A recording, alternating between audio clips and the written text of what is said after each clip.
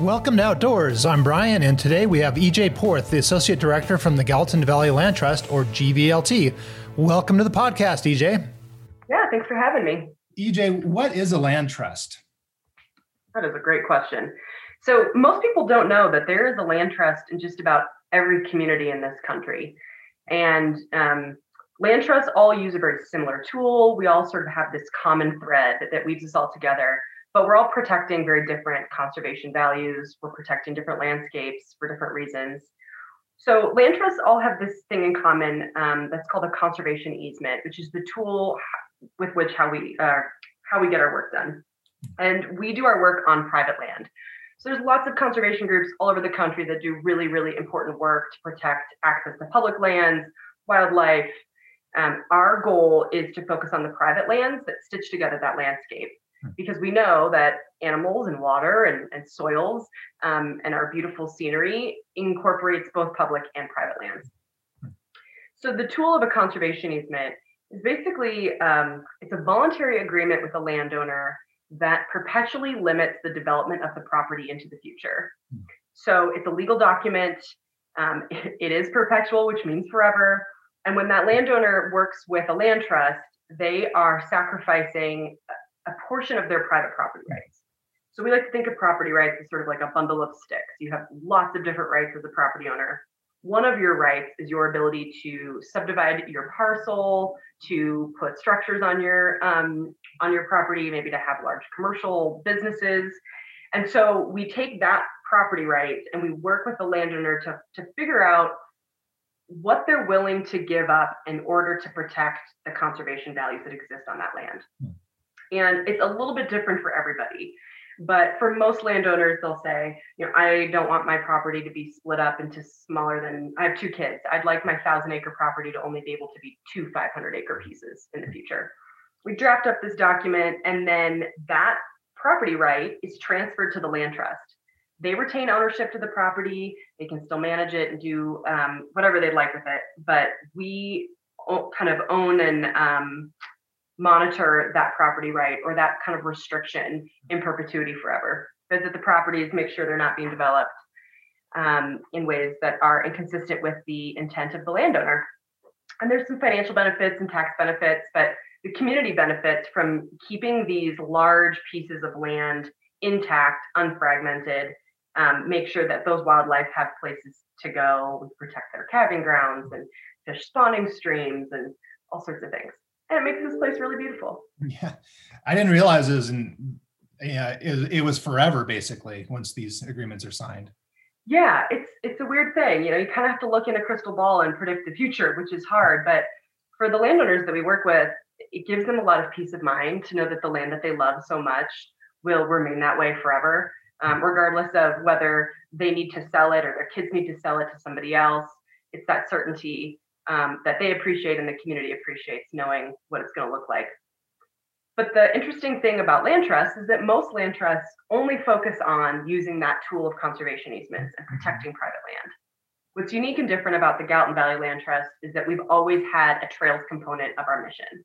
So from 30 years ago, our founder, Chris Boyd, was like, wow, this is really important. We need to protect these conservation values.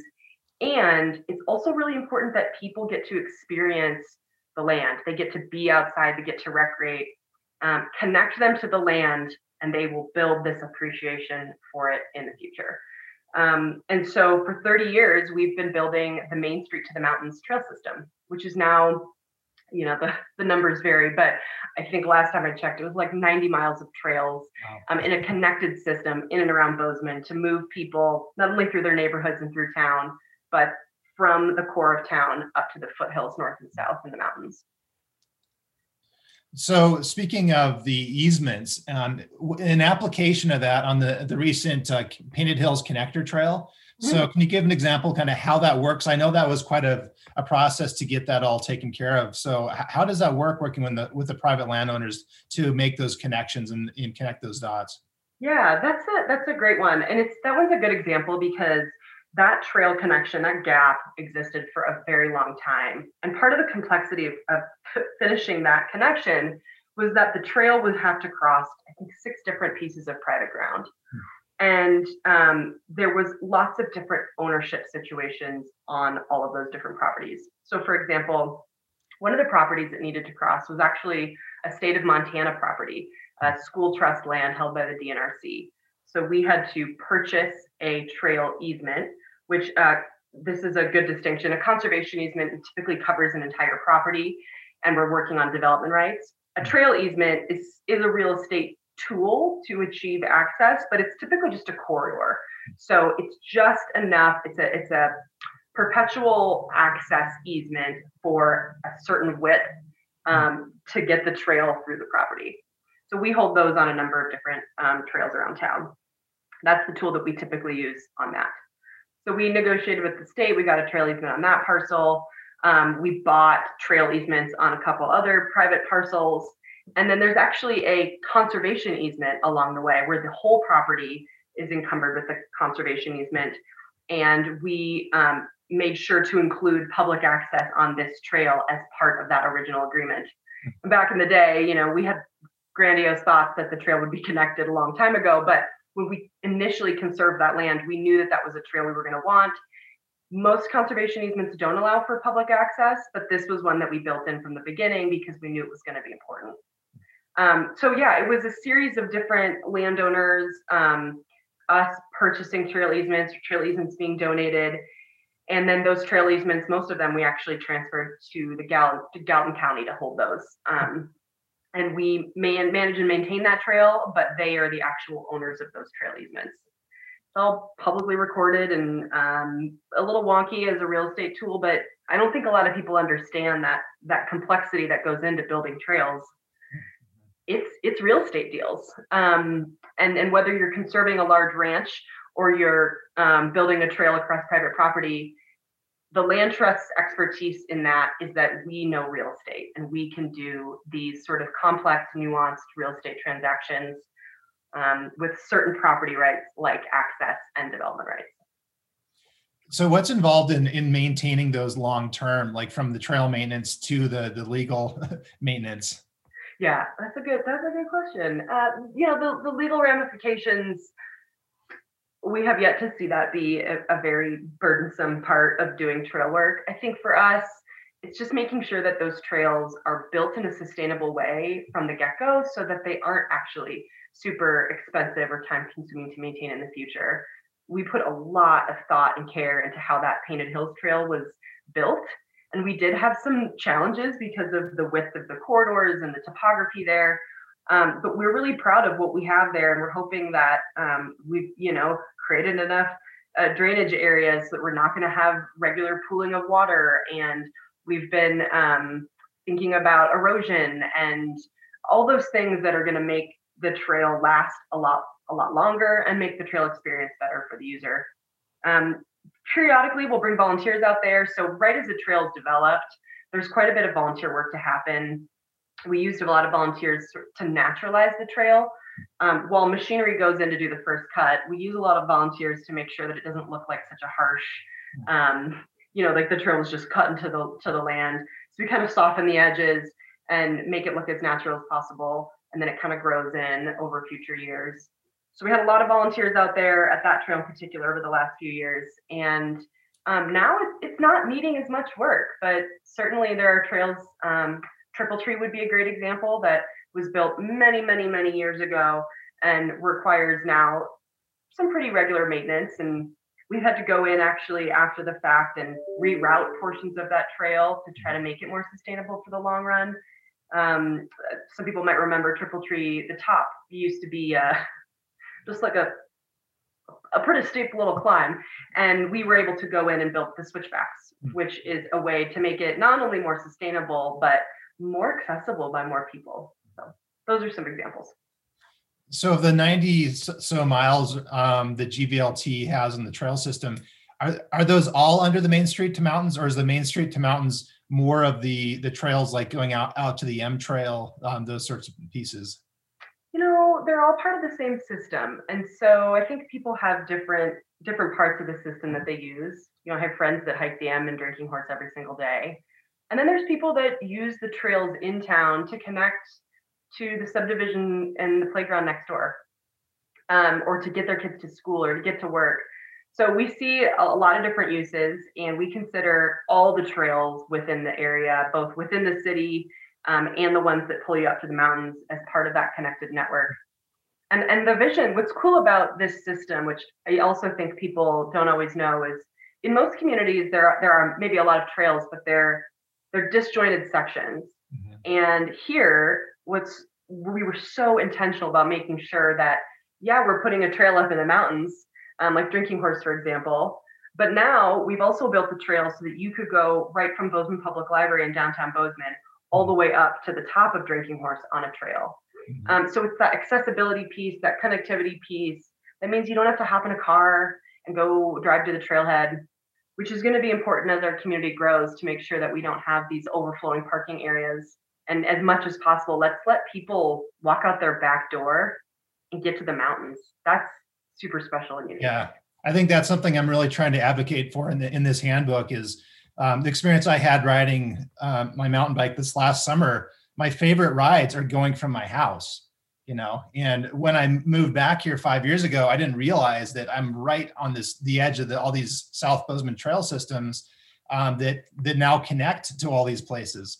So I've been able to do, you can do longer routes out Bear Canyon and back, and then Triple Tree, the connector trail, and then also out the lower foothills trail to Sipes Canyon and back. And I thought that sort of access is really amazing, especially as these trailheads are getting really crowded. So you get an early start and you go on a long ride, you got a good warm up, and you get a much different experience than a congested parking lot. Yeah. I guess one thing I noticed on those longer rides is it seems like going farther to the west, there's a lot more of a disconnect with, like especially coming back off of Sipes, it was a little bit nerve-wracking because there's sections of highway I had to ride along but then you get back into the Cherry Creek trails and it's such a different experience being on, highway road to, one of the gravel GVLT trails. So are there certain areas you're looking to in the future to kind of bridge the gap to all the new development in the West? Yeah, that's right on. That's exactly what we're thinking too. The system has been challenging because there is sort of a patchwork of land ownership, land management in this valley, and jurisdictions too. So things within the city of Bozeman are pretty heavily regulated. So when developments go in, they are required to follow the trail plan and put the trail in the right place to connect to the next one. When you get outside of the city, there hasn't been that kind of accountability or even encouragement for connectivity to happen. And so what we're seeing is some big gaps that we're having to close after the fact. It is much more expensive and challenging to finish trail segments after development goes in. The most cost-effective way for everyone to do it is to put it in as development happens. So unfortunately, we've missed some opportunities now, and there are those big gaps that we're aware of.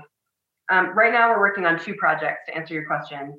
On the west side of Bozeman, there are a number of developments that put in trails, but it was kind of post-recession, and there was a lot of developments that had started and then stopped, and it was a challenging time for Bozeman, and then it sort of boomed and it was hard to keep up. So there is actually a lot of disconnected trails on the west side of Bozeman within the city, and we are working on a project now. We essentially did an audit where we went out there. We were like, where do we need to have safe crossings across busy streets? Where do we need to have additional wayfinding signage? Because maybe you need to go on the sidewalk for a block in order to hook up to the next trail and you just don't know that it's there. Or maybe there are actually small sections of trail that were never fully built out, or maybe they were, but then they got unused and then they grew over and nobody knows where they are. So we are stitching together all those little bits in a project we're calling the East-West Connector, or I guess you could call it the West-East Connector. The goal being that you could get from the farthest west part of town, Gallatin Valley, or the Gallatin High School, all the way in going east to the core of the Main Street to the Mountain System, Bozeman Public Library, Path of the M, Painted Hills, all that stuff. And the trails are there, interestingly enough, the bulk of them. There's just some things that need to be fixed to make sure that the user can easily navigate and get from A to B. So that's one project. We have significant funding for that, and we're actually going to be starting some of that work this summer. The other project we're working on is in partnership with Gallatin County. So when you cross that city of Bozeman boundary going west, so you're going towards Four Corners and Belgrade in the area that we call the Triangle, that is where a lot of development is going to be happening because of available infrastructure. The city is slowly sort of annexing to the west and incorporating developments. And so we know that build the trails before the development happens and have a unified vision so that developers know where to put their trails to connect with something in the future. I think what happens when you have sort of the frontier out there, you build a development and at the moment you're surrounded by farm fields. And so you build a trail just in the circle of your subdivision because it's like, why would I build a trail to know where this isn't going to connect? Mm-hmm. If you know that you're part of a system that's going to happen over time, you can design your development so that there are these little spurs that even if the trail isn't built, the access is there, the space is there to connect into the future. And then the county, I think is understanding that this is the kind of community that people want. Yeah. And while it's not in the city, they do have a role to play in creating that vision and encouraging and developers and holding them accountable a little bit. So we are in a joint project with them to create the Triangle Area Trail Plan, mm-hmm.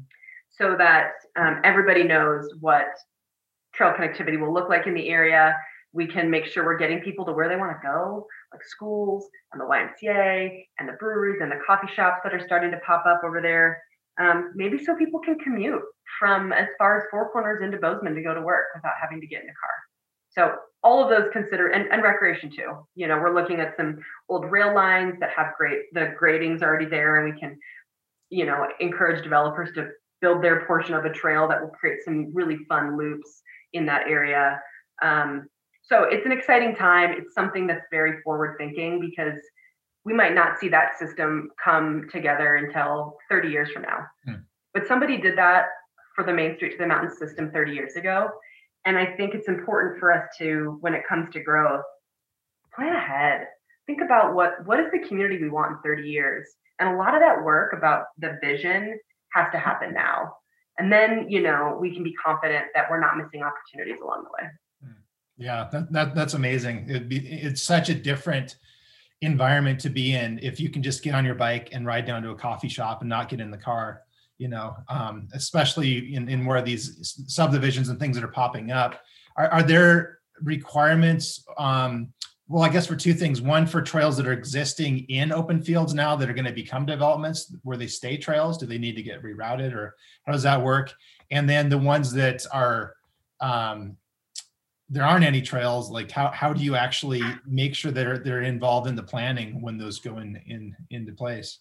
Yeah, I think that's something we're still trying to figure out. Trails that are currently go through farm fields, it really depends on the property. So a good example of that, the Highland Glen Nature Preserve has an awesome system of trails that we built in partnership with Bozeman Health, who owns that entire property.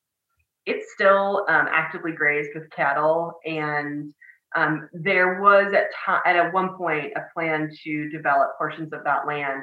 So when we built the trails with Bozeman Health, we built them in such a way that if development happened in the future, they wouldn't need to be significantly moved or changed. Obviously, the experience would change a little bit, but we kind of thought ahead about that. There might be other trails in farm fields that are rogue trails and maybe aren't actually legal. That's going to be a little bit harder for us to protect moving forward. But the second part of your question was, forgetting now. Places that like how do you kind of advocate for these spur trails to connect to something that doesn't exist yet? So that's going to be a question for Gallatin County to noodle. The city of Bozeman requires a development to comply with the trails plan in the city and build the trails that are on the plan. The county, I think we will certainly hope that they'll move in that direction where they make some kind of requirement. But I think more than anything, what we're learning is that developers know the value of trails. They know what it does to property values. They know that people want them. And so I believe they're doing a lot of trails already. I believe just with a plan, they might just orient them more appropriately for future connectivity, maybe without even a requirement. But this plan will be adopted by Gallatin County. It's something that all the developers that are building in that area are going to have access to. And we're hoping that we can encourage it and hopefully have a little bit of accountability built in as well in the future. Great. So what sort of programs is GVLT doing this summer? And is the Trails Challenge happening this Yeah. So the Trails Challenge is a very COVID-friendly event, thankfully. We were even able to do it last summer. The concept is really simple. We go to the business community and we say, hey, do you want to throw some money into this match pool and get your community outside? This is a challenge.